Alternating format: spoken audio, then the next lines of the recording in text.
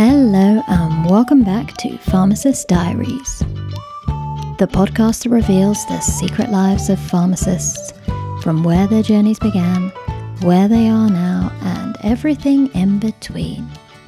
I am your host, Anisha Patel, and on today's episode, I had the pleasure of talking to Jolanta Bobkowska on the podcast. She has been helping people from all walks of life with their health challenges for over 30 years as a pharmacist and now a nutritional therapist. She has spent majority of her career working as a community pharmacist all over the UK, and the stories she shares with us on today's episode are so interesting and inspiring.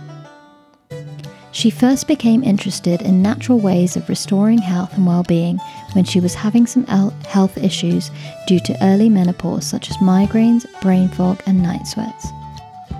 She sought nutrition advice and had some functional testing to clarify exactly what was happening in her body, and this changed everything for her.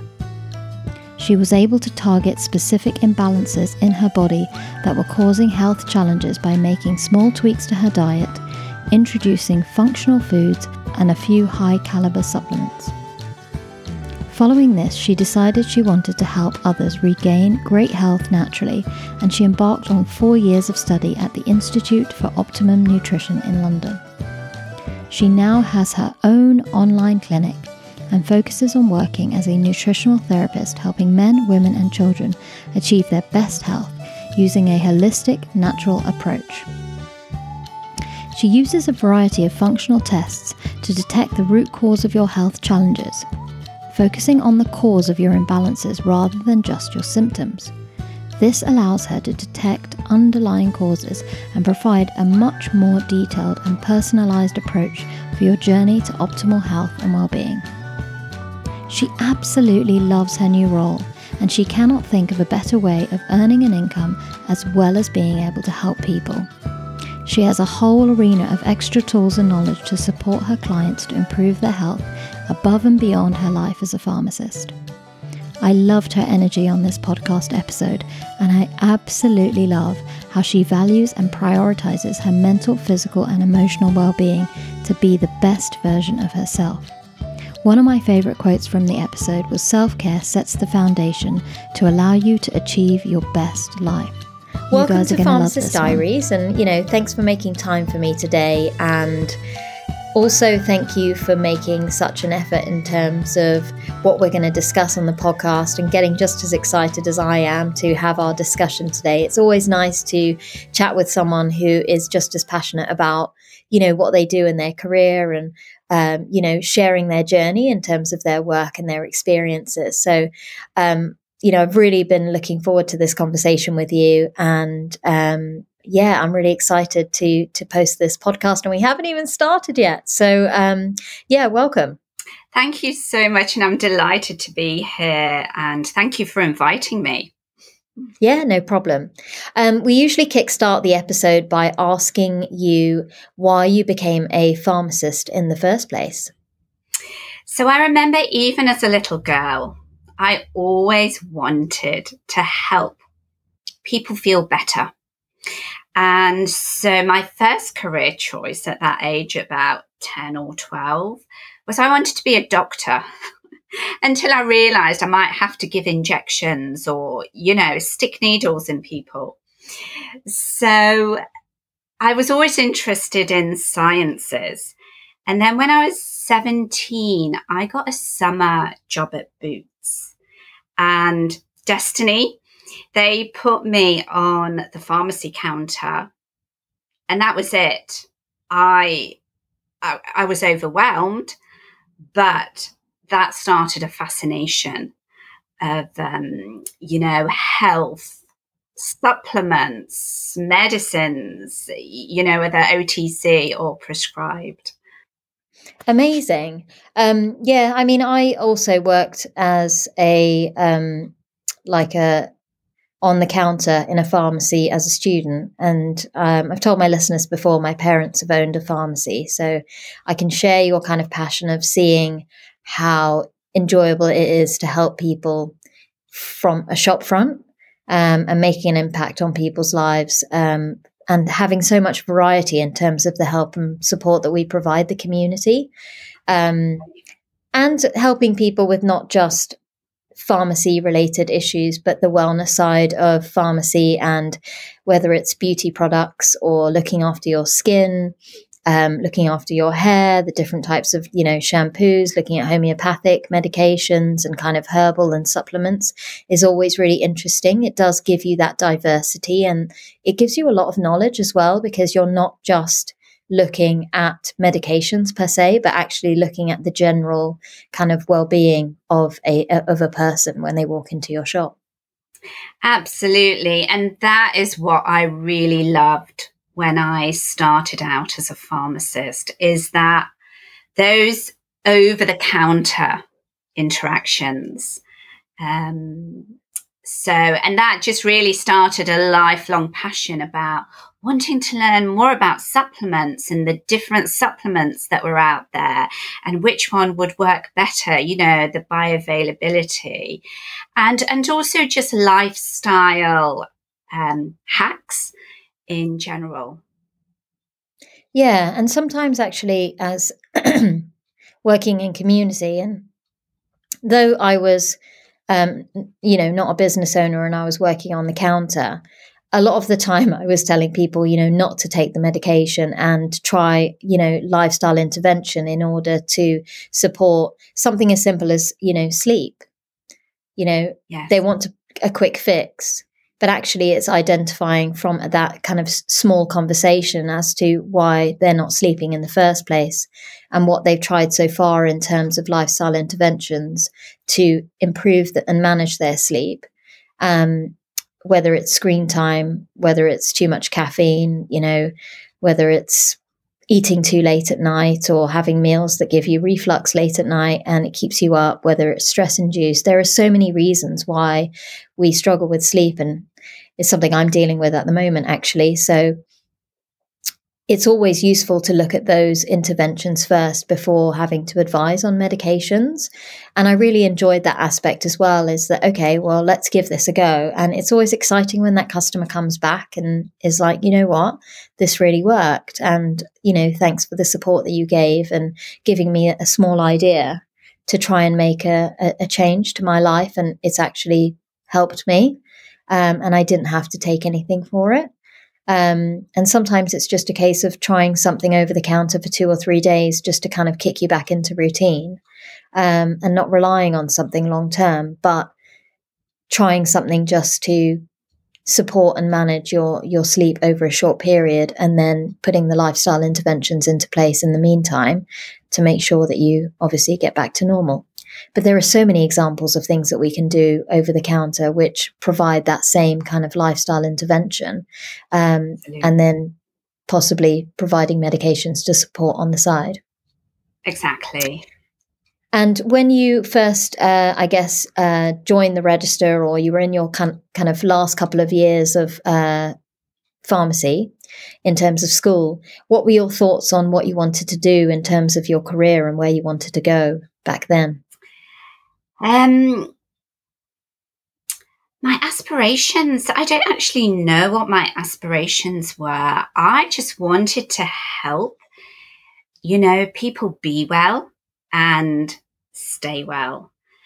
And I love the aspect of being, a pharmacist within a community, that I could really dive into that community. And it's what you were just saying about, you give some advice to a customer, and if you are the resident pharmacist in that pharmacy, then, they come back maybe a few weeks later, a month later, and say, that really worked. Thank you so much. Because I have done a lot of locum work as well. And I've always found that wasn't quite so satisfying, because I didn't get that element of being part of a community. Yeah, I always I found over the years, and obviously I've only been a pharmacist for 11 years, so it's quite a short kind of time period. It's not long at all. And I think a lot and reflect a lot about what I enjoy in terms of patient care. And for sure, I love the kind of longer term management patients. Working on an acute ward or in a community pharmacy as a locum, where you are meeting new people all the time and you have an impact on that patient in a short space. And you'll never kind of meet them again potentially, and you don't know what that intervention has created for them in terms of improving their lifestyle or helping them with a specific condition. There is something very enjoyable and rewarding about spending a longer period of time getting to know a patient or a family or a child, and helping them through a process and actually building that rapport and developing that relationship as a friend, as someone they can rely on, as someone that they can trust. Because it is hard to go into a community pharmacy setting or an outpatient pharmacy, or if you're on an A&E ward, you don't know anybody.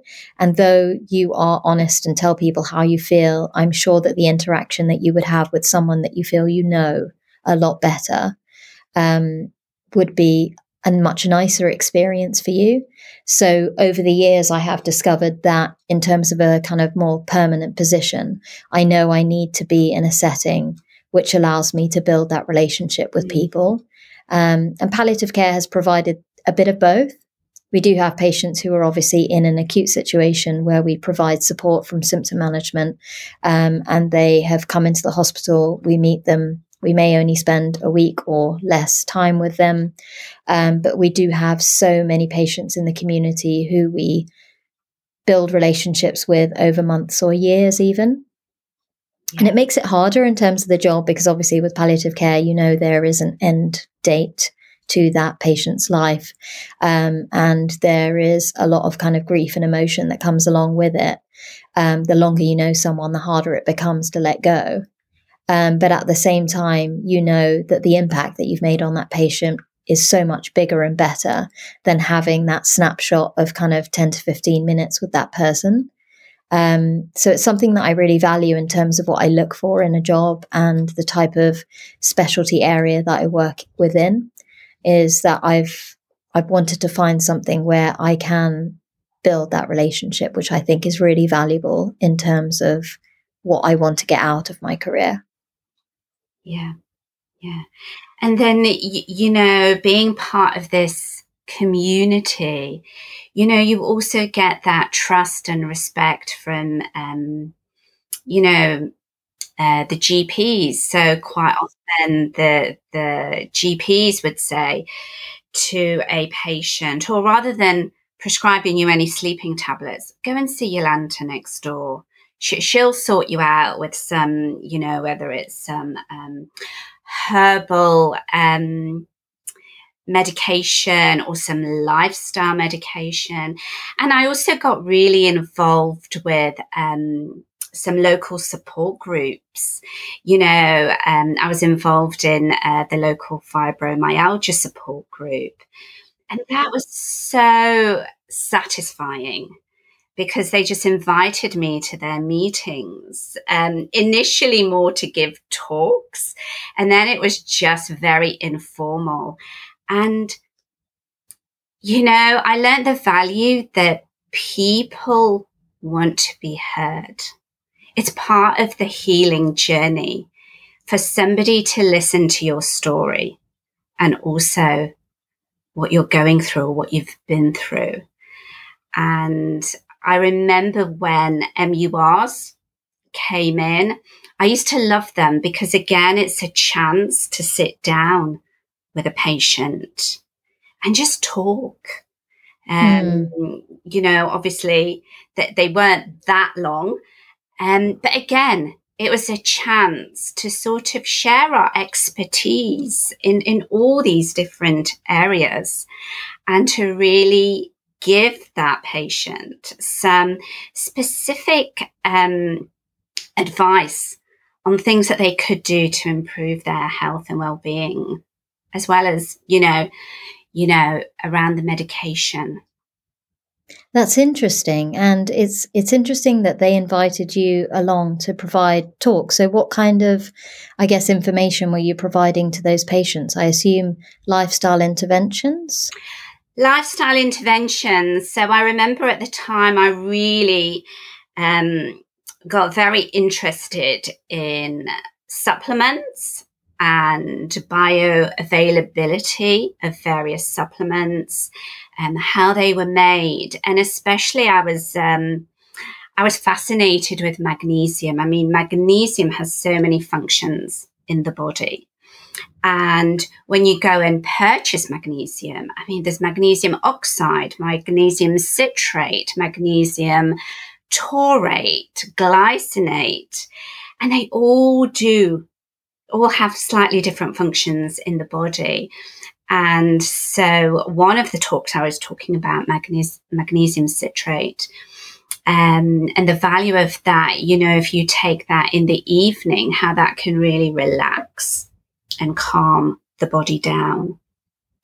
And this one lady, she was at the talk, and then about a couple of weeks later, she came into the pharmacy and she says, well, I bought that magnesium and I started taking it, and I've actually now come off my amitriptyline medication because I don't need it. I find that, the magnesium has really calmed and relaxed my body so much that I'm pain-free throughout the night. So, you never know one piece of advice, that you give to somebody, the effect that will have on another person. It's the beauty of our jobs, though, because it happens all the time. And that feedback that you get is what keeps you going. Exactly. Knowing that you've helped someone. And this is why people work in healthcare, because you're helping people. Yeah. It's massively rewarding, and it gives you the buzz that you kind of need to keep going. And knowing that you've supported your community, especially in retail pharmacy or in the community pharmacy setting, is a really wonderful experience. I thoroughly enjoyed it when I used to work regularly on the weekends in community, and having that community feel and getting to know everybody who walks into the door was a really enjoyable experience. And for you, I mean, you've spent so many years in community pharmacy, whether it was locuming or whether it was in one store, you must have had that kind of relationship with so many customers.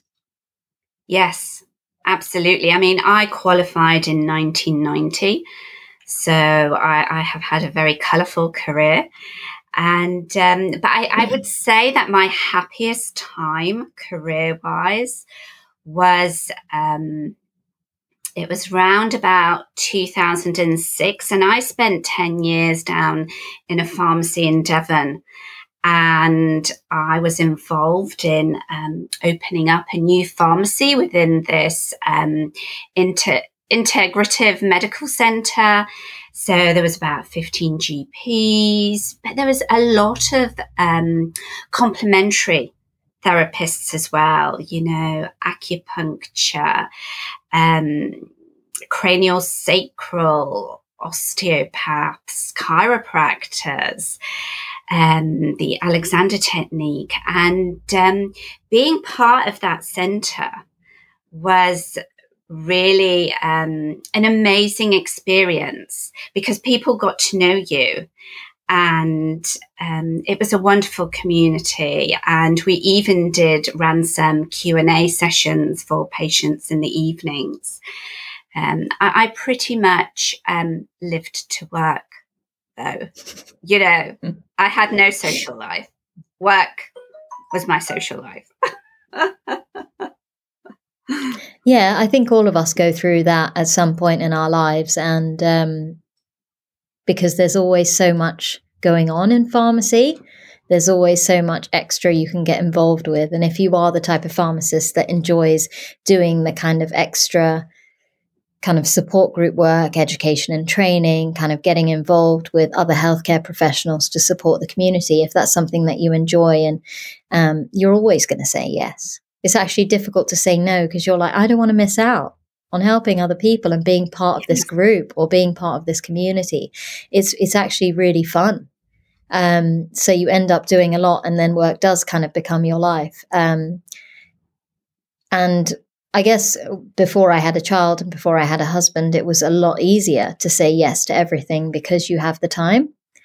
Even as a resident, I used to work evening shifts in a community pharmacy I'd finish my shift at 5 and then go to the community pharmacy for 6 and work till 10 o'clock for extra pocket money. Back then, I used to save that pocket money for flights to Dubai because my husband and I were doing a long distance relationship before we were married.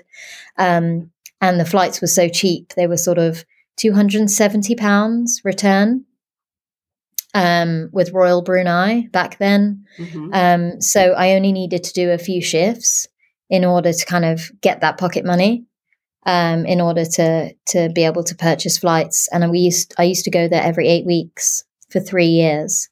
So it allowed me to, enjoy that relationship and kind of travel around the world multiple times a year. Even when I'm doing a resident job, doing night shifts, weekends, finishing my diploma, it was a really crazy time. I was constantly on the go for literally 3 years, but I loved it. I loved it. And the memories from that job were just amazing. And the life I had at that time was very different to kind of the life I have now. And it's quite hard to change your mindset in terms of kind of forcing yourself to slow down, and understanding that you can't run at the same pace that you used to be able to as you get older. And I'm not old, I'm 38 years old, but I still feel like I definitely can't do all of the things that I used to be able to do at the same pace. I need to kind of mentally slow down a little bit. And also, with a child, there's a lot more kind of stress and things that you need to be kind of aware of, including dealing with their emotions, the changes that they go through mentally, physically, emotionally, and being there for them. Like, it's a huge responsibility, and that impact that on you and your mental health is something you have to be very mindful of when you become a parent and you become a family. But I do have very fond memories of what it was like to be a machine pharmacist, and run around like a lunatic and just love every moment of what I was getting involved with. And I wish I could go back in time again, because I did really enjoy it. And I thrived in that environment. And it's definitely it's a great memory. I can relate to that because when I started out in pharmacy, I was working in one store, 9 till 5:30. I'd catch the bus to the other end of town and then do 6 p.m. till 10 p.m. shift. Oh, really? And again, I thrived on it. I definitely wasn't taking care of myself. I was eating a lot of McDonald's because that was the fastest thing to eat. But, in my 20s, I didn't mind working all those hours. And in fact, like you say, that extra pocket money, that allowed me to then take, I literally took a year out to travel. Okay. And I did some wonderful, I was in Australia for 6 months. I went to Peru and did some voluntary work in a school in Peru. And then I also spent some time in Romania doing some voluntary work, working with or looking after children in a hospital. So, that was because I'd worked crazy hours and, a good sum of money to enable me to then do that. And I think that's very valuable in terms of, it's a short-term time period where you need to be a little bit of a machine. But it's not that you're just doing it to save the money because you think it's important to save money. You've done it with intention. You've done it with purpose. You've done it with value. You know exactly what you want to use that money for. And it makes it easy to then get to that shift and say, actually, yes, I'm going to work from 6 to 10 p.m. and it's going to be a tiring day tomorrow, but I'm doing it for a reason. I'm doing it so I can enjoy a certain amount of time, a whole year abroad, doing what I want to do and experiencing international travel and helping other communities from a different perspective, a non-pharmacy perspective, which is amazing. I've never been to Peru. I'm always reading about it now because of Paddington Bear. Yeah. I'm always, because I read a lot of Paddington Bear with my daughter. We're always talking about the deepest, darkest Peru in our stories. So even she's always asking me about where it is on the map and how far it is from us. And we even watched the Paddington movie. So obviously we got to see where Paddington came from. I'd love to go there. I've been to Argentina and I spent some time during university in the summer months. Again, I worked as a pharmacist, not as a pharmacist, as a counter assistant in a community pharmacy for that purpose, to save money in order to travel like you. But I just did it throughout the university kind of course. And in my summer months, I would go and travel and enjoy myself because I know that this is the only kind of spare time I'm really going to get. There's not going to be an opportunity once I become an employee to just swan off and do what I want to when I want to, So it's good to take advantage of that when you're a student. So tell me more about, I guess, your locuming experience. And I understand you obviously traveled around and locumed in different pharmacies. What was that like for you? So I spent about 2 years locuming around the country. And I had, and this is during the time when there was a shortage of pharmacists. And I basically rang a locum company up and I said, look, I'm willing to travel anywhere. If you pay for the accommodation, then I can go wherever. And so I was, would spend a week, say, in Exeter or, down in Weymouth, various towns in Cornwall, even as far as Hull, Derby, Norfolk. And so I'd be working crazy hours. So literally start on the Monday, work right through till Saturday. And Sunday was my day for travel. So I remember once doing this, I think I was in Redruth in Cornwall, and all of Sunday I literally spent traveling to Bungay in Norfolk. That was an epic drive, ready to start, Monday morning. And again, I love seeing the different towns, meeting different people. The hours were long, but I had it already in my mind that I wanted to go traveling. So I think, having that mindset, that aspiration really helped. And just meeting lots of different people, customers, patients, but also the teams in the stores. And everyone really, really made me feel so welcome.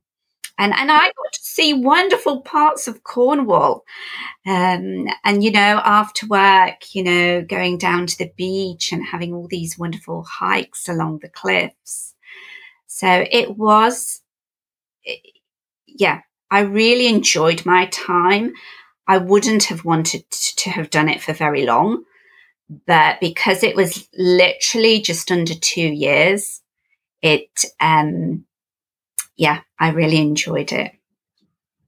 Yeah, I mean, I could definitely see the value, and also the skills that you gain from that type of experience are also really important, because you can walk into any pharmacy and do your job, and that kind of flexibility and adaptability is definitely something valuable that you can take on into other roles.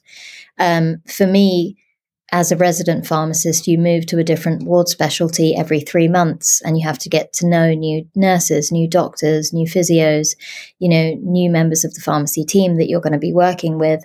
And that was an invaluable experience, because you're forced into situations where you have to build relationships very quickly.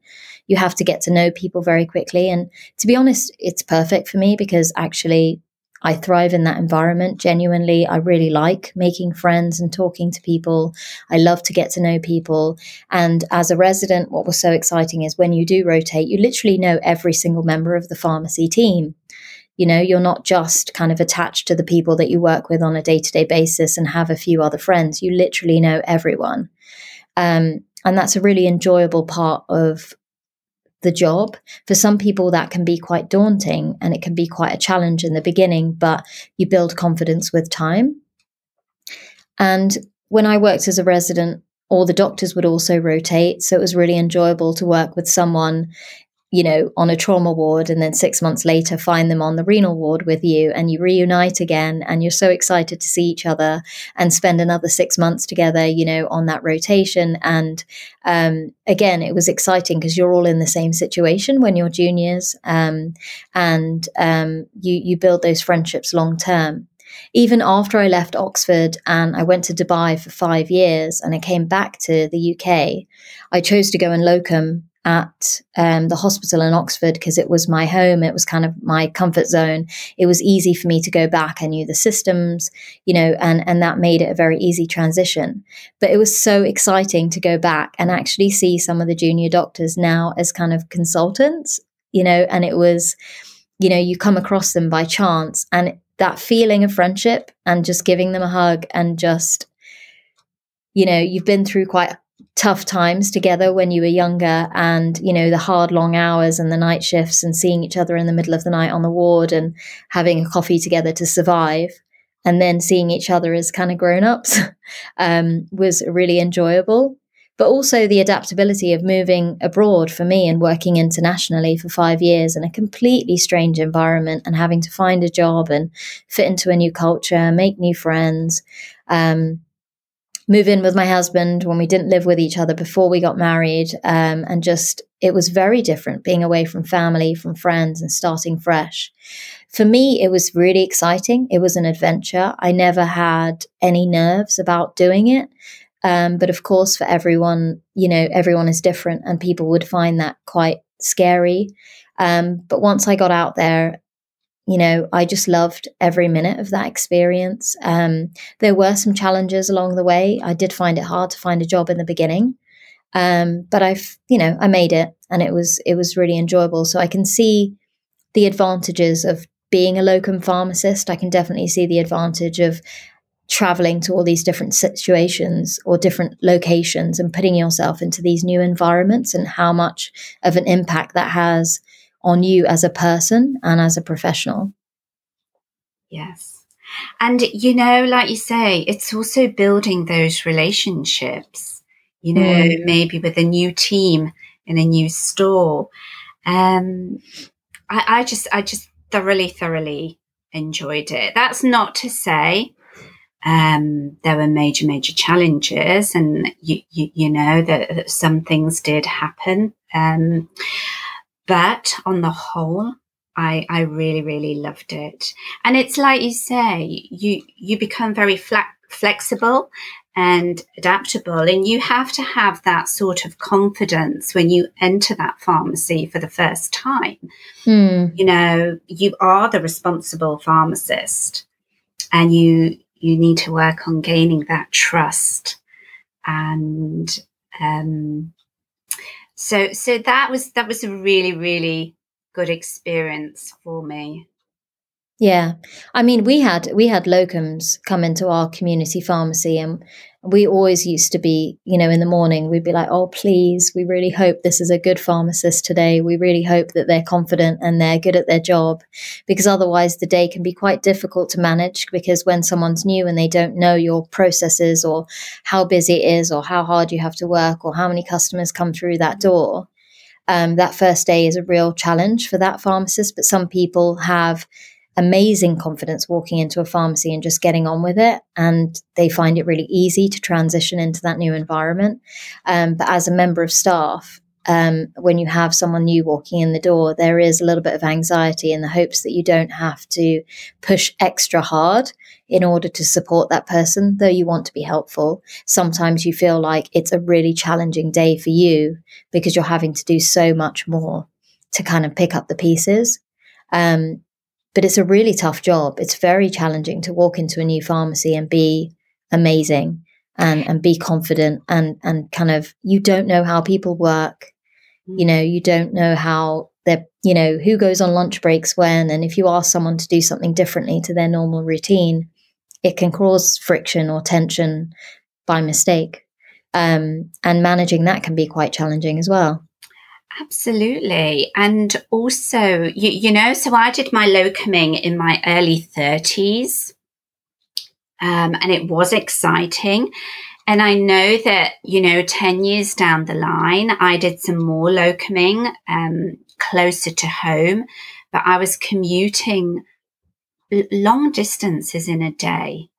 And when you add in a long drive, you know, to your working day, you know, sometimes it was an hour and 15 minutes in, you know, really heavy traffic. And so you're stressed already, even before you get to the pharmacy. And then sometimes you don't quite know where you're going. The sat nav doesn't always take you where you need to be. And, you know, I just felt, you know, I'm not in a good position, you know, to be able to walk in with that confidence. It's almost like I needed just 10 minutes to take a breath, you know, sort of ground myself before I could even start work. And I have found that sort of the older I got, or the more I progressed in my career, locuming just wasn't as satisfactory as it used to be.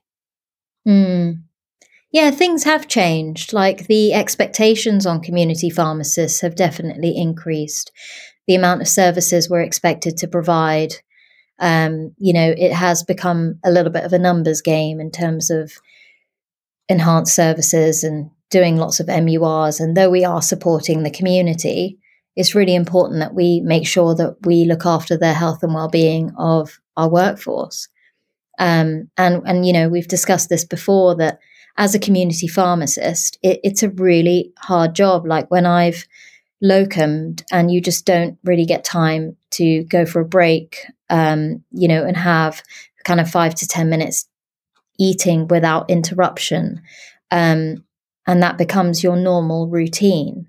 For me, going into that environment, it doesn't seem right, because I'm in a hospital where I can take a coffee break when I need it. I can manage my time and the patients that I see on the ward in the manner that I see fit. I'm not expected to, I guess, have a queue of patients that are waiting for me. I mean, I'm not in a clinic setting, so that is quite different. But even in clinics, you're given a lunch break.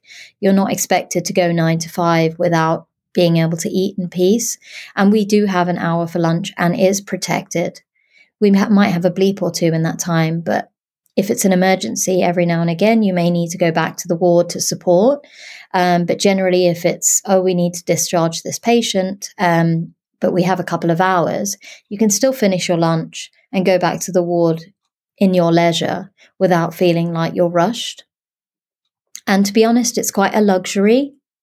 It's quite a luxury in comparison to what community pharmacists have to go through. And I do find that it's really hard, and I wish that it would be a rule that every pharmacy has a half an hour lunch break where the doors actually close and people are allowed to have rest and recovery from what they're expected to do on a day-to-day, to hydrate themselves, to sit down and actually eat in peace. I find that it just seems so wrong.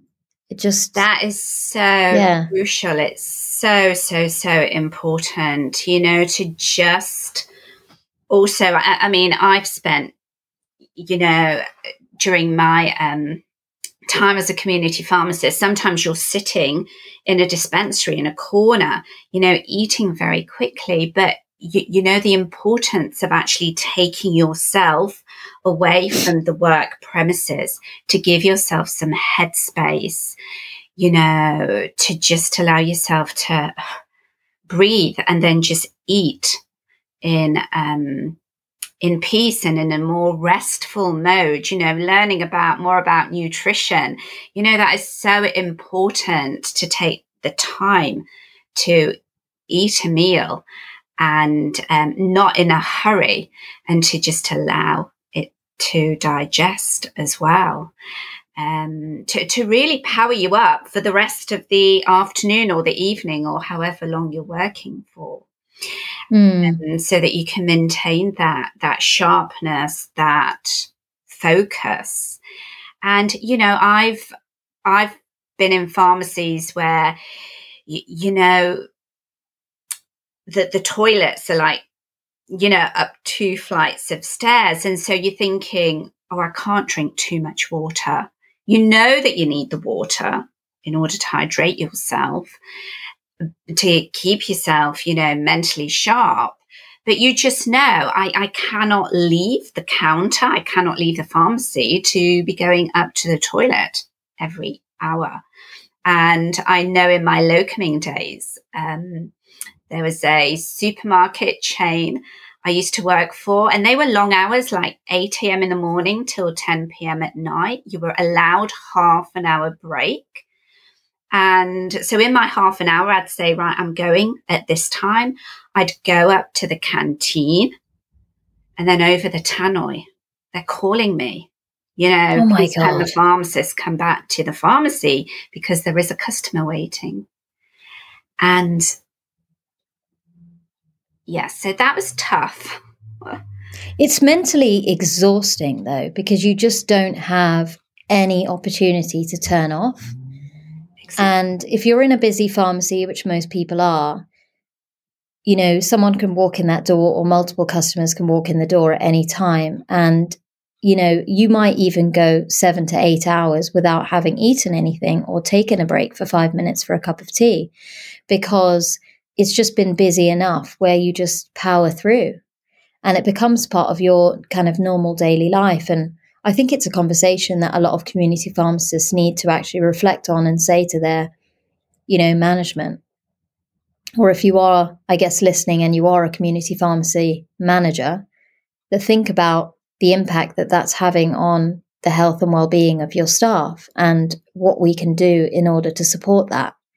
Surely there is a way to explain to a customer that I get it, that you're probably in a hurry as well, but we only have one pharmacist and the poor thing is working 11 to 12 hours and also needs a break.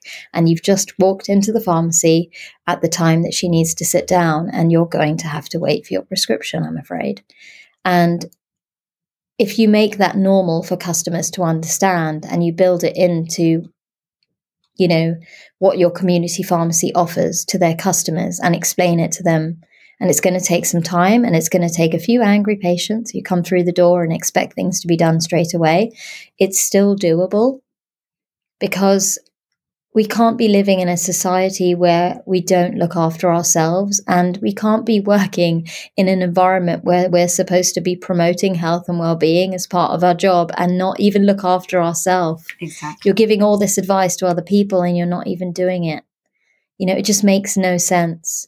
And you cannot be the best version of yourself and have that mental power to support every patient who walks in the door and have the patience to deal with whatever may pop up. Because you may get angry patients, you may get someone who's in a really severe situation that you need to provide all your emotional energy to support them through whatever they're going through. And how are you supposed to do that without having the correct nutrition, the correct rest, and the correct hydration? I think it's a topic of conversation that needs to come up more often, and we need to advocate for it within the profession. The body can only keep going for a certain amount of time, on that sort of adrenaline and, perhaps poor nutrition or meals eaten in a rushed way or no meals and all those stress hormones until the body just burns out. Yeah. And, I mean, so many pharmacists are going through that, aren't they? And it's because of the environment that they're exposed to and the work that they're expected to get through. Even in that situation, you're not going to make the right choices in terms of the food that you eat because you're going to find something that you can inhale within 2 minutes. Yes. It's happened to me before. You literally find something that you can just eat within a 2 to 3 minute period that will give you enough energy to survive the rest of the day. Even if you made a salad for lunch, you know that you don't have time to chew that much. So there's no way that you're going to eat that because it's going to take you 20 minutes to get through the meal. So it doesn't really support looking after yourself as an employee. And it doesn't really look after your clientele either. Exactly. And, the reliance on coffee. I know I used to drink so much coffee to just keep going throughout the day, just to keep me sharp and focused. I'm sure a lot of people do. And it's just become part of their normal routine, really. And they know that that's what other people are doing and they continue to do it because they don't know how else to manage the situation. I'm sure it would be very difficult to go up to your manager and say, well, actually, I need 30 minutes of silence and peace and be able to eat my lunch without being disturbed. And how can we make this happen if you're the only pharmacist who works there on a day-to-day basis?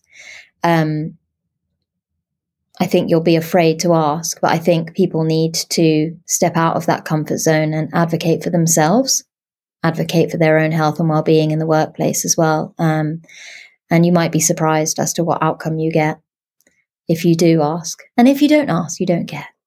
But I'm sure it is challenging and more challenging than I'm making it out to be, because it's become the norm for most people. And that's what makes it difficult to break that cycle. And once I just have to say, just to be totally honest, I'm not mentioning the employer at the time, but there was a time when I was working really long hours and we had a new manager in, and basically I wasn't really getting a lunch break, and I said I need at least 30 minutes just headspace just to get away from the pharmacy. And I remember being told, okay, but there's, the business won't allow it, and there's plenty of other people that would happily take your place. That's really sad.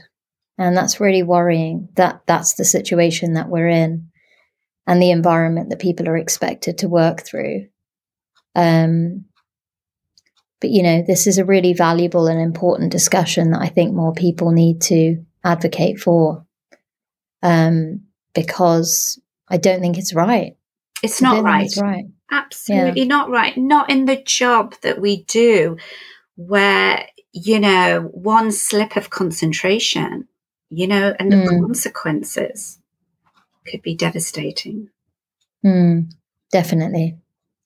I'm sure you've been through a lot of other kind of experiences, good and bad, obstacles that you've had to overcome during your, your experiences in community pharmacy.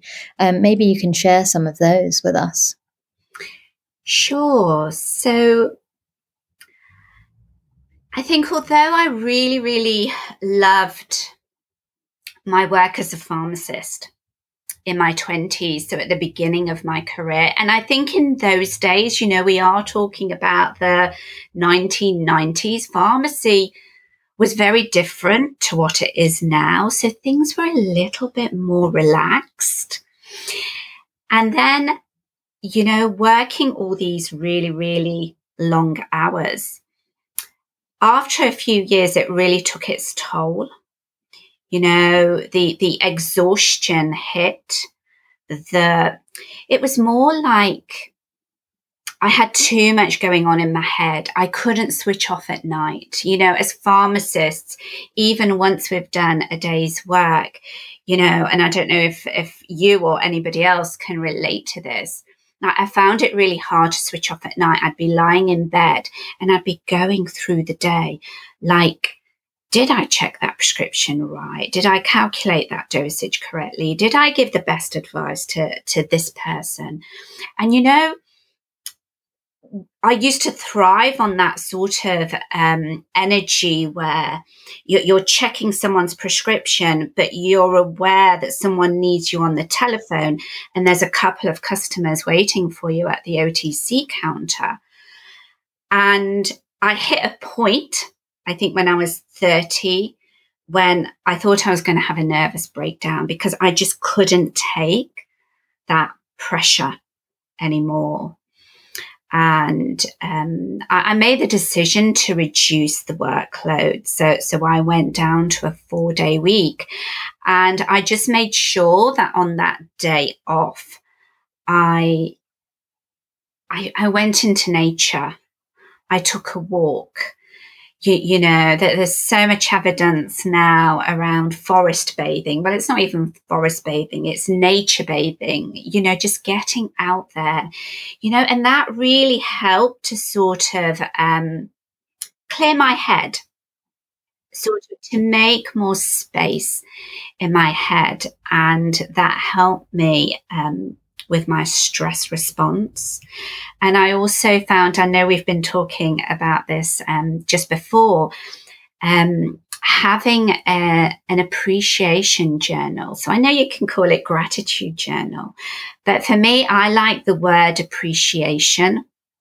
You know, what do I appreciate in my life? And I found this a really good exercise to do before I went to bed. And it could have been just a really small thing that happened during the day. You know, a customer's smile or a certain interaction with a team member, or even, you've made me a really fantastic cup of tea, and just little things. And very slowly that really helped to sort of fortify me. So it wasn't an overnight change, but over a few months, that really helped. I also found that when I came home after work, rather than watching some, you know, thrillers or dramas, actually watching a program that made me laugh really, really helped. It was that release of any sort of, you know, stored up stress hormones that helped immensely. But I think my lowest point in my career, well, it's definitely the lowest point, is where I was a cog in the wheel of a series of certain events that actually led to somebody's death. And I wasn't directly responsible. It was, you know, I had given out some methadone, you know, on a Saturday afternoon. And obviously you know, the store was closed on the Sunday. So you give the take home dose for the Sunday, you know, you reiterate they need to store it safely, etc. And unfortunately, on the Monday, a certain member in that household had decided to drink that methadone that was prescribed for somebody else. And so I gave the methadone out on the Saturday. And then on the Tuesday morning, I'll never forget it. It was 9:30 in the morning, a busy pharmacy, and these two policemen walked in through the door.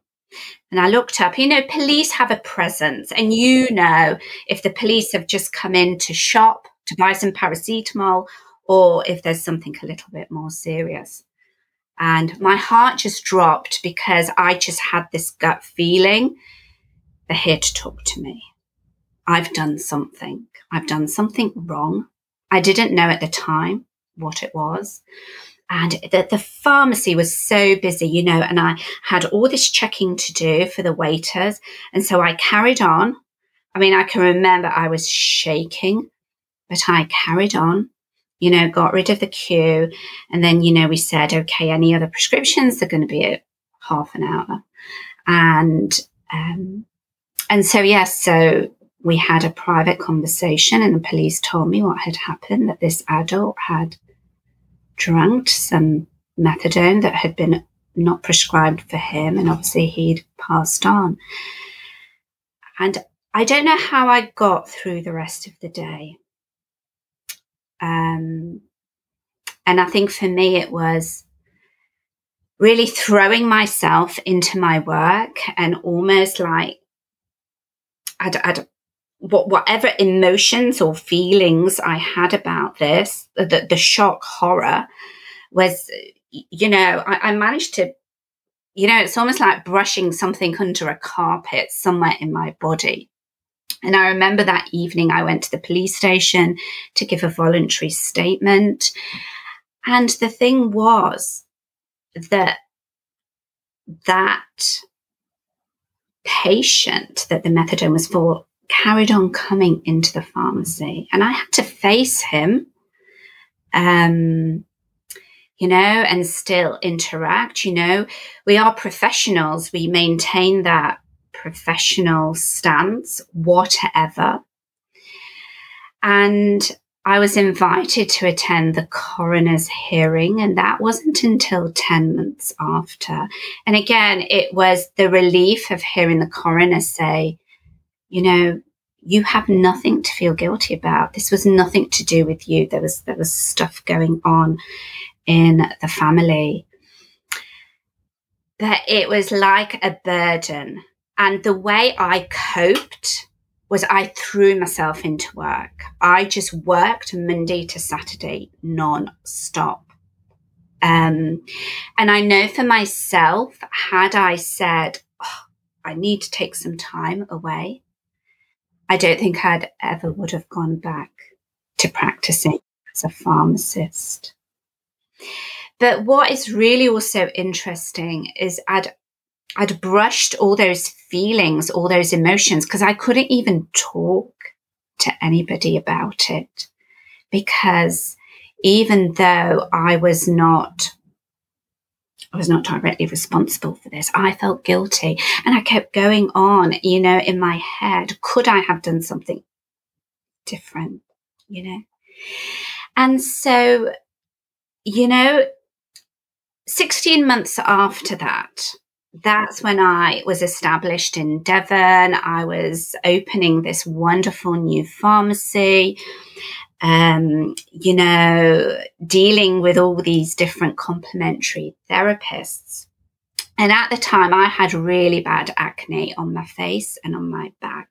But I felt more content, with what had gone on, like I'd sort of built this resilience. And anyway, one of the complementary therapists said to me, I do EFT, emotional freedom technique, where you tap. She says, I want a testimonial. Would you have some free sessions? And I said, okay, why not?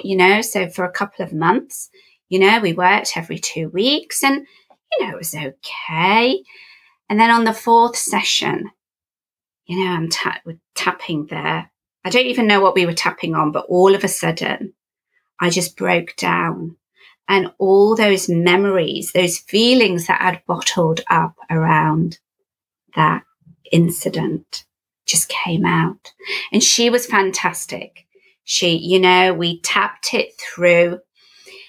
And I felt like I'd been hit by a lorry afterwards. I was absolutely exhausted.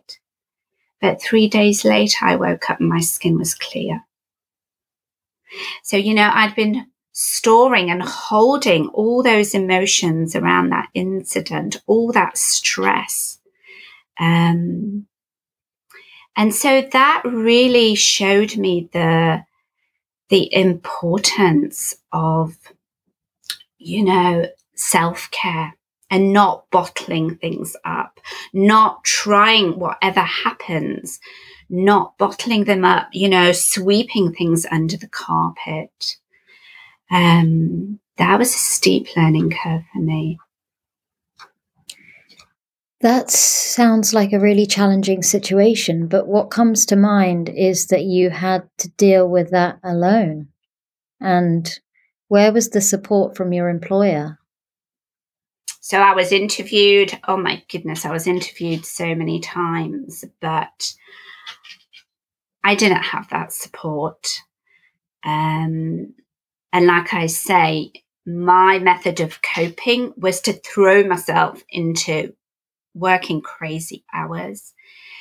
But I felt so guilty, even though there was nothing I could have changed around that incident, that I almost couldn't talk about it. And now I can see with hindsight the value of talking, discussing, maybe having a mentor and having a support network of maybe colleagues or not even necessarily other pharmacists, but being able to share these things. But the thing is, I was locuming at the time. I was very far away from friends and family. And this is before the days of mobile phones, So I was very far away from home. And I that was my method of coping. I brushed it all inside and hid it in a very deep part of myself, which was the wrong thing to do. It's definitely an interesting experience to go through, and obviously you've learned a lot about yourself in that time and understanding, I guess, what coping mechanisms work for you. So if you're ever faced with difficult situations again, you would obviously tackle it very differently. Absolutely. But I guess what's worrying in terms of being in this profession or any healthcare role, especially with the pandemic and having dealt with so much grief, a lot of people have dealt with a lot of grief over the last 2 years and been put in very stressful and challenging situations emotionally, physically taxing on the body, the amount of hours that people have been working, that it would be really important, again, to support the health and well-being of staff wherever you are. I'm really fortunate because in the palliative care team, the consultants and nurses are extremely mindful that it is a very emotional, specialty to work in. So we talk through cases and how people feel all the time. And the first time I experienced going to a hospice with a mother and a baby and watching that child die in that mother's arms was obviously a really emotional experience as a healthcare professional, as a parent, as a human. And the first thing that the nurse said to me after that happened was, would you like to talk about it? And would you like to share your feelings on what you've just been through? And, I am very fortunate that I have a team that look after kind of the emotional side of what we go through on a day-to-day basis. And it's quite normal for us to discuss that sort of grief. I'm not sure if it's normal to go through that in a community pharmacy, because I'm sure lots of situations like this can potentially occur. And even if it doesn't involve the police or someone dying, there are definitely situations which would have been really challenging with coronavirus, which will have impacted pharmacists' lives, and kind of what support mechanisms are in place. I mean, for me personally, I rely a lot on my friends at work and colleagues in terms of talking, but I am a very open person. I do like to discuss things with people, and I do get relief by talking it through with somebody if I feel that strongly about a patient that I've dealt with. I'm not really a crier. I cry maybe once or twice a year, if that. But for some people, obviously, that does provide quite a lot of relief, and a lot of kind of tension that's built up gets released through, obviously, crying. And it works for a lot of people. There are times when I actually feel like I want to cry, but I just can't. It's a very strange thing. I've always dealt with this for a long time in terms of my life. And it ends up being that, that once a year I kind of burst. Something might have happened, but it's caused me to kind of like burst into tears. It happened when Liliana was born, when I was so overwhelmed by having a newborn and just the lack of sleep. I'm sure 1,000,001 mothers go through this, but, I just suddenly was just like, I can't cope, like this is so hard. Like, nothing I seemed to do was working with her because she used to cry a lot. And she had a kind of cow's milk protein allergy, which wasn't identified for several months, but she used to cry all the time and we just couldn't figure it out. And we just kind of put it down to potentially colic, and just trying to support her in the moments. But it was so tough watching her cry that much and that intensely, that at that time I kind of burst into tears and just melted down with my husband. But it felt really good afterwards to have been able to let it out. It was just a very huge release, which I guess has built up for so many months. And it's something similar to what you must have gone through, is that something triggered you to have that release in that moment. But you had that for nearly 2 years on your mind, that kind of guilt and I guess the negative thoughts about that patient. And it is hard to go back to work after you've experienced something like that, because when you feel like you've made a mistake that's impacted somebody else or somebody else's life, it's a horrible feeling. We've all made mistakes. Every pharmacist makes them, and it doesn't feel good when they happen. I guess the important part of dealing with errors and kind of making mistakes is understanding why they happened and what caused them to happen, so you can prevent them from happening again. But for you to go through that alone must have been really challenging. And like you say, without kind of mobile phones and feeling quite secluded in a different part of the country must have been really challenging. So I guess you must feel quite grateful that lady reached out to you for some free sessions and you were able to kind of work through it in an unexpected way. Yes, totally unexpected, totally. And it was also just being able to talk about it. And like you say, it's a release and it's invaluable. Just having that space to be able to do that. A safe environment where you feel comfortable to kind of open up, and not judged, no judgment. Someone also, who will listen to you and your concerns and not brush off your feelings or I guess what you're going through. And we've talked about this in other episodes, that it is quite hard to open up to other people because you do feel judged at times. For me, I rely on my husband a lot when I go through things emotionally, but I'm very fortunate that I have a lot of friends at work as well that I can talk to about a lot of things. But not everyone has that same experience. And in a community pharmacy, it's different because you may not have other pharmacist colleagues that you work with on a day-to-day basis. And it can feel quite lonely. Exactly. It's different, isn't it? Exactly. I guess from working in community pharmacy, what kind of was your triggering point to move into another area of healthcare? Maybe you could just start delving into that side of your current life and what kind of transitioned you from community pharmacy. Sure. So like I say, I'd always had this fascination with supplements and how are they made and what's the difference in their bioavailability, and, meeting all these other complementary therapists throughout my career. And obviously,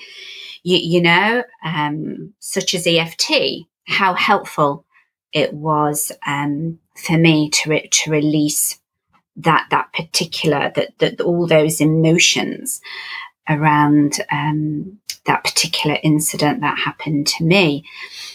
And so when the menopause hit me in my 40s, it was literally overnight. And a lot of women will say this, the menopause hit me overnight. One day I was fine. The next day, I'm standing there in front of a customer. I'm getting this hot flush rising, or I'd be talking to a customer and I'd literally lose my train of thought. And I just couldn't grasp the word that I needed to put into that sentence. And then the night sweat started. And, I'd be waking up several times a day, which then affect your leptin levels. And so the next day you're just craving carbs and the weight's piling on. And I got very anxious, like in a way that I had never been so anxious. So even getting into a car and driving down the motorway to my workplace, I was shaking. And I couldn't understand why. So I tried, because I'd read so much about supplements. I tried certain supplements, made a few tweaks in my diet with the knowledge that I had about nutrition. And the supplements, they'd work for a bit and then they'd stop working. And as the months progressed, the symptoms became very debilitating and they were really affecting how I functioned at work. I was also getting really excruciating migraines that would last for 3-4 days in the week. I was taking a lot of zolmitriptan, which, would get rid of the migraine, but it just leaves you feeling so lethargic and exhausted. And so I thought, this cannot continue. And I went to a private practitioner. I'd tried various other complementary therapies like acupuncture, and nothing was really sticking. So I went to this private practitioner, and she basically said, we need to get you tested. We need to do some functional tests to see exactly what is going on in your body. It might not necessarily be your estrogen levels or progesterone levels. And that really sparked my interest because scientific mind. And I thought, functional testing. Yes, let's see my numbers. Let's really see, the biochemistry of my body, exactly what's going on. And so she did some functional tests, and then seeing the figures, having them analyzed as to what was going on in my body was the game changer for me. And then all it took was a few dietary tweaks, few high caliber supplements. And I also realized I had a food intolerance to egg whites. And within eliminating egg whites, within 3 weeks, I was migraine free. And I just thought, because literally within weeks, I was feeling so much better. And I thought, how fascinating. I want to share this with the world. I want to be doing what this practitioner is doing. And so I enrolled onto a 4-year course to study nutritional therapy at the Institute for Optimum Nutrition in Richmond. And I did a remote course because I was still working. So I sort of studied in the evenings and at weekends. And for my final year, I had to travel into London for clinic days. And yes, so I now have my own business, online clinic, The Holistic Pharmacist, and I love it. I couldn't think of a better way to earn an income, but also to help people. I just feel I've got a whole arena of extra tools and knowledge now than what I had 5 years ago. Yeah, that's amazing. And I love the idea of looking at kind of functional medicine, from getting all these kind of hormone tests, understanding, your cortisol levels, looking at food intolerances and things that we just don't have access to with regular kind of, GP care and primary care services that are available in the UK, because it just gives you so much insight into the unknown. And making those changes, which seem relatively small, can have such a huge impact. And having that awareness can literally change your life. And for a lot of people, I mean, there's a lot of kind of functional and kind of lifestyle medicine doctors out there even now that are promoting. I listened to Dr. Rangan Chatterjee. I love him. I love that man.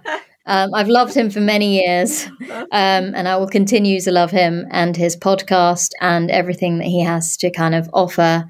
I've been listening to Dr. Rupi, who is the Doctor's Kitchen. That's right. Who I love so much as well. And, the kind of network of kind of lifestyle medicine kind of doctors and healthcare professionals that I now kind of support in terms of listening to their Audible books or podcasts has changed dramatically. And I get so much advice from them in terms of nutrition, in terms of lifestyle, in terms of sleep.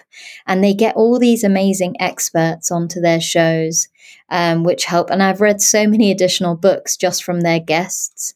Matthew Walker, his book about sleep has been amazing. And it has made quite a big impact. And this is all general lifestyle advice, which doesn't relate to me specifically.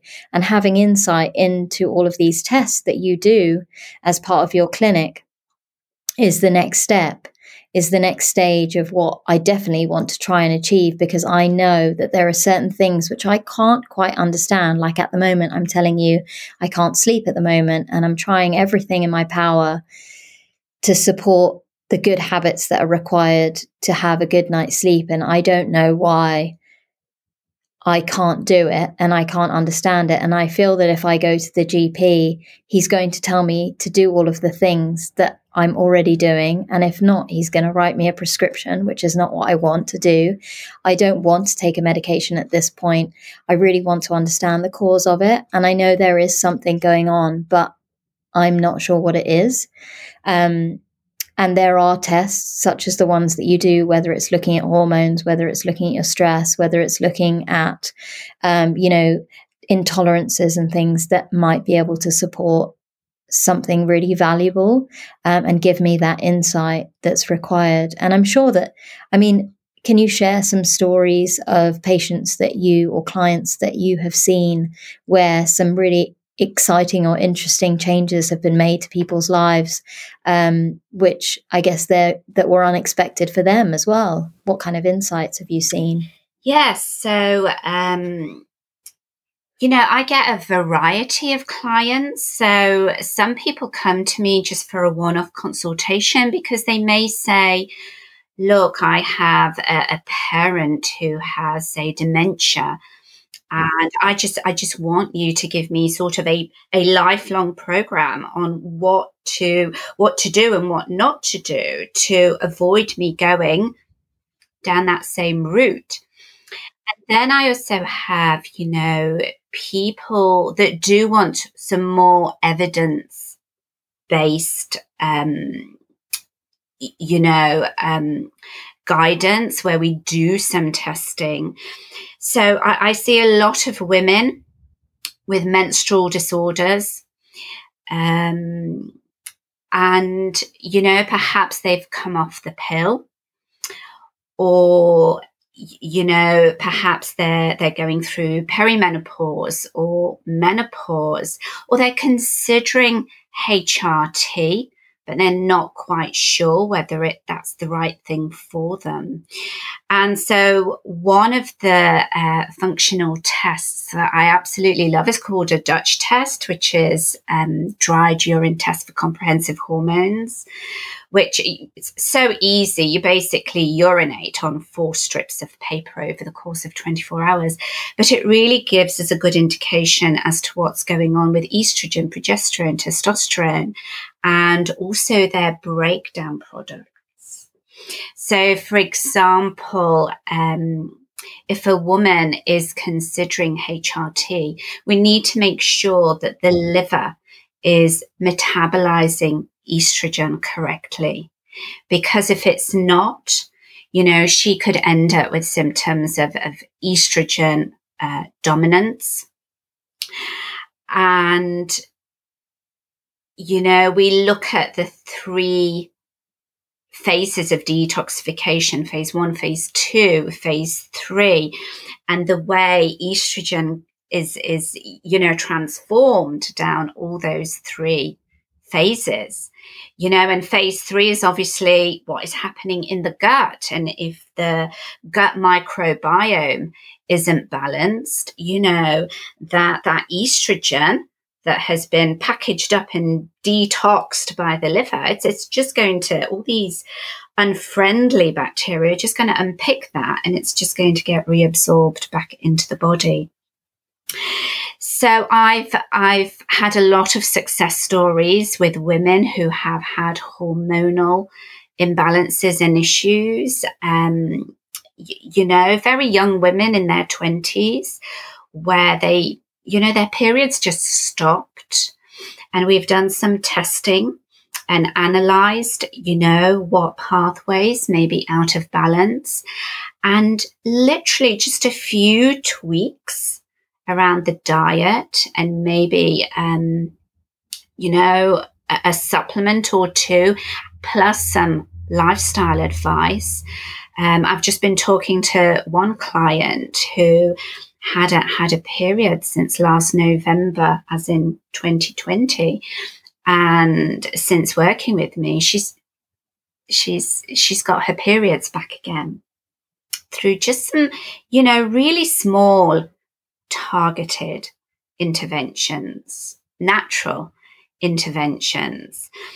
I'll also take my mum as a case study. So she was diagnosed with moderate Alzheimer's in March 2018, and the prognosis was not good. I remember the consultant sitting us down and saying, things are going to get a lot worse very fast. And I made the decision to sell up my house and, to move in with her so I could look after her. And through good nutrition, she complains that she has to eat so much broccoli. She's hydrated. She's taking a few specific supplements, and we've actually halved her meds. We've been able to halve her meds, obviously, with the approval of the GP, because I will often work, in tandem with GPs, especially if there's, the client is on a lot of medications. And so my mum, people say she hasn't got Alzheimer's, she's looking great. And it just shows, personalized nutrition. It's not necessarily good nutrition, because what is good for one person is not necessarily going to be good for the next person. So what I do is very personalized nutrition. And I try to work out, a person's gut health, and restore gut health first. And so, I also work with, a lot of skin conditions, acne. And again, that could be a deficiency in essential fatty acids, or it could be more of a hormonal issue. And again, just simply by tweaking or giving a very specific omega-3 supplement, and then just tweaking something in the diet can make a huge, huge difference. And what I'm really finding at the moment is a lot of young women that come to me and they say, they have acne, they're sort of having a lot of facial hair, but they're losing the hair on their head. Their bodies, although they're producing the right amount of testosterone, that testosterone is being broken down by what we call a 5-alpha pathway, which really makes that testosterone much more potent. And this is a pathway that we need to rebalance and restore. And literally within 2 or 3 months, and this is through food, they are feeling so much better. And also, things like I've been working with one lady who was diagnosed with Lyme's disease a few years ago, and she was spending a fortune on supplements. I mean, literally over £100 a month. And nothing was really shifting. And so I said to her, do you know what? Let's just do a hair analysis test. Because at the back of my mind, I just thought, because I see myself as a detective, what's really going on in this person's body? And I just thought, let's just see if there's a heavy metal toxicity. And a hair test is one of the best ways to check for heavy metal accumulation. And lo and behold, she had very high lead. And lead is like any lead accumulation is going to be like the bully on the bus. You need to get the bully off the bus before any real deep healing can take place. So, yeah, that's just a few case histories that I can share. But I've helped women with fertility issues, and even men, when they come in and they say, I'm really worried about my testosterone. I'm having all these different symptoms. And, with testing, we've seen that actually their bodies are producing too much estrogen. This high fat, high sugar diet is enhancing estrogen production in men, and then they're getting a lot of these symptoms of belly fat, exhaustion, sleep problems, and a lack of stamina. So I love my work. I just absolutely love it, and I think having this sort of tool of being able to choose and organize and arrange and analyze functional tests for somebody, that, to me, with my scientific mind, I love reading test results and analyzing them and really detecting, deciphering, okay, which pathway do we need to work on first? It's like finding the first domino, that is then going to have a beneficial effect on all the other dominoes that need to be rebalanced. It's quite an amazing transition for a pharmacist to go into this field, because you have a lot of basic knowledge about human anatomy and physiology. You also have, obviously, the medication pathophysiology and pharmacology as to what the drugs do to the body. So you're understanding what people are taking and how that's impacting them. And then identifying all these additional tests and making small changes and understanding those pathways, like you say, and having such quite a large impact on people's lives in a short space of time. It sounds very rewarding. It sounds like a really interesting job. Something that I can sense like a lot of passion and kind of like value comes from that.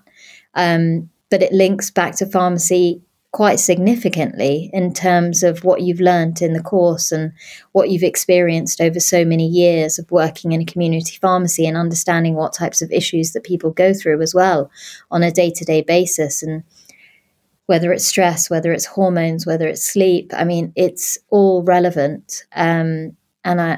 All those years of experience of working as a pharmacist must be invaluable in the job that you do now. Absolutely. And, because a consultation, whether someone comes for a one-off consultation or as part of a program, like a 3-month program, we start off with a consultation, which is usually about 60 to 90 minutes.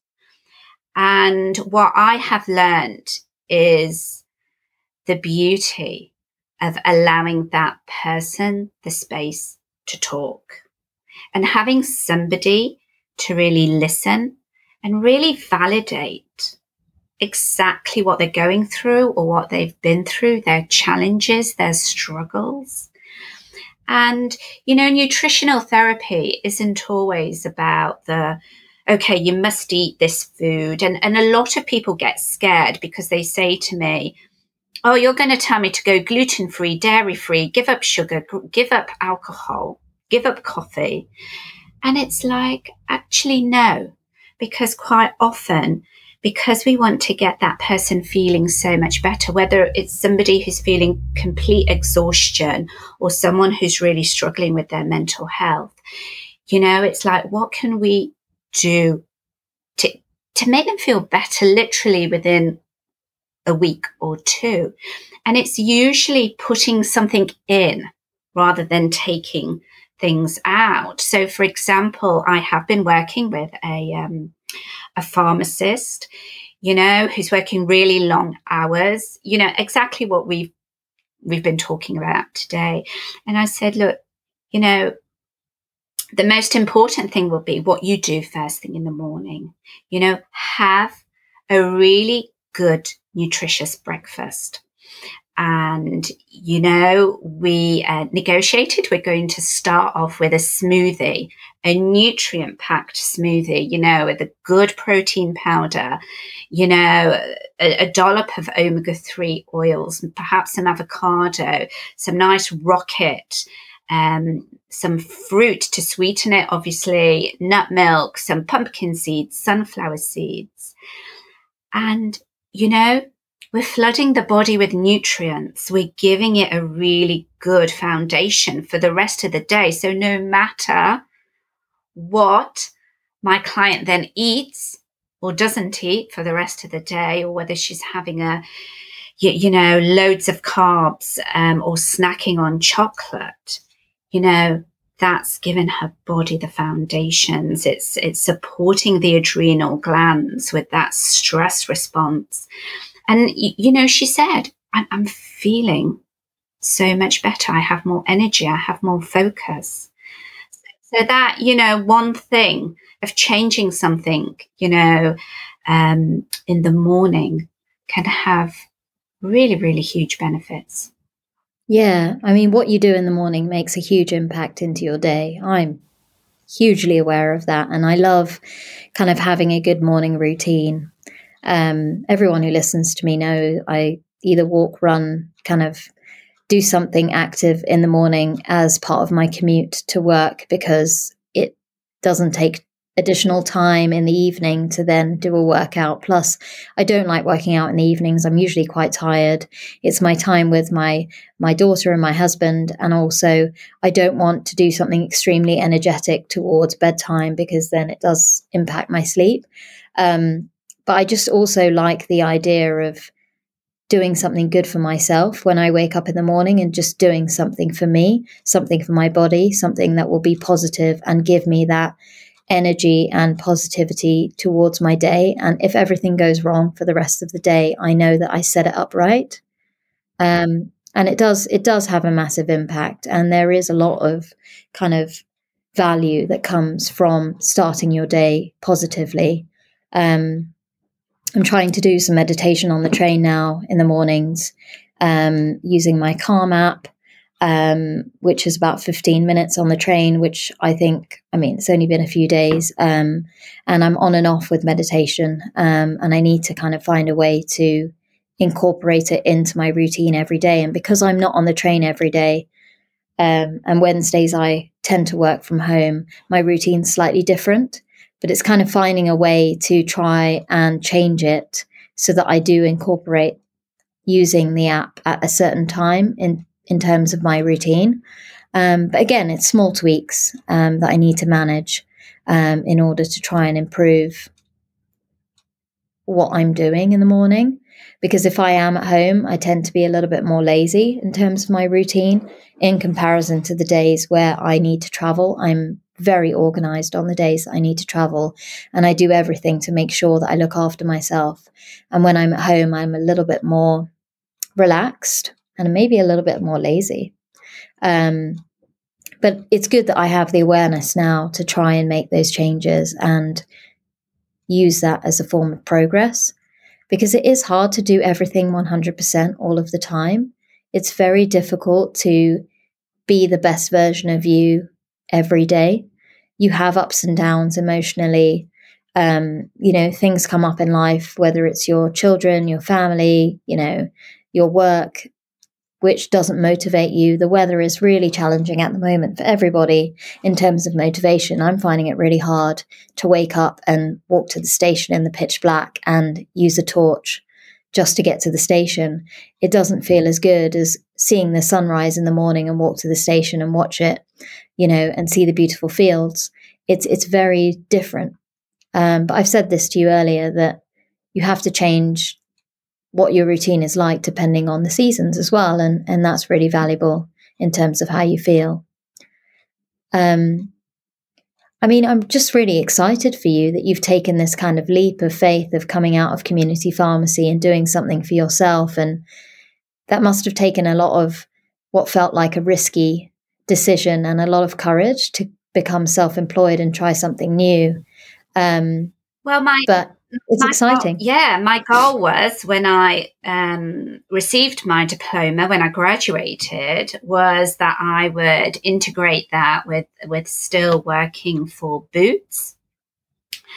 But then the pandemic struck, and in a way, that's what pushed me to just do this full time.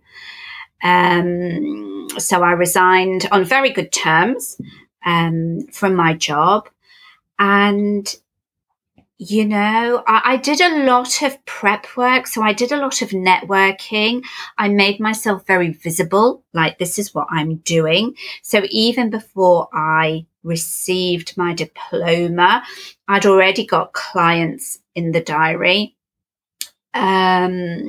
purely because of all the PR work that I was doing, the networking, like here I am, this is what I do. And, it takes headspace in order to start a new business. You need that headspace. And I don't think, had I still been working and trying to run this business from home as well, I think I would have burnt myself out again.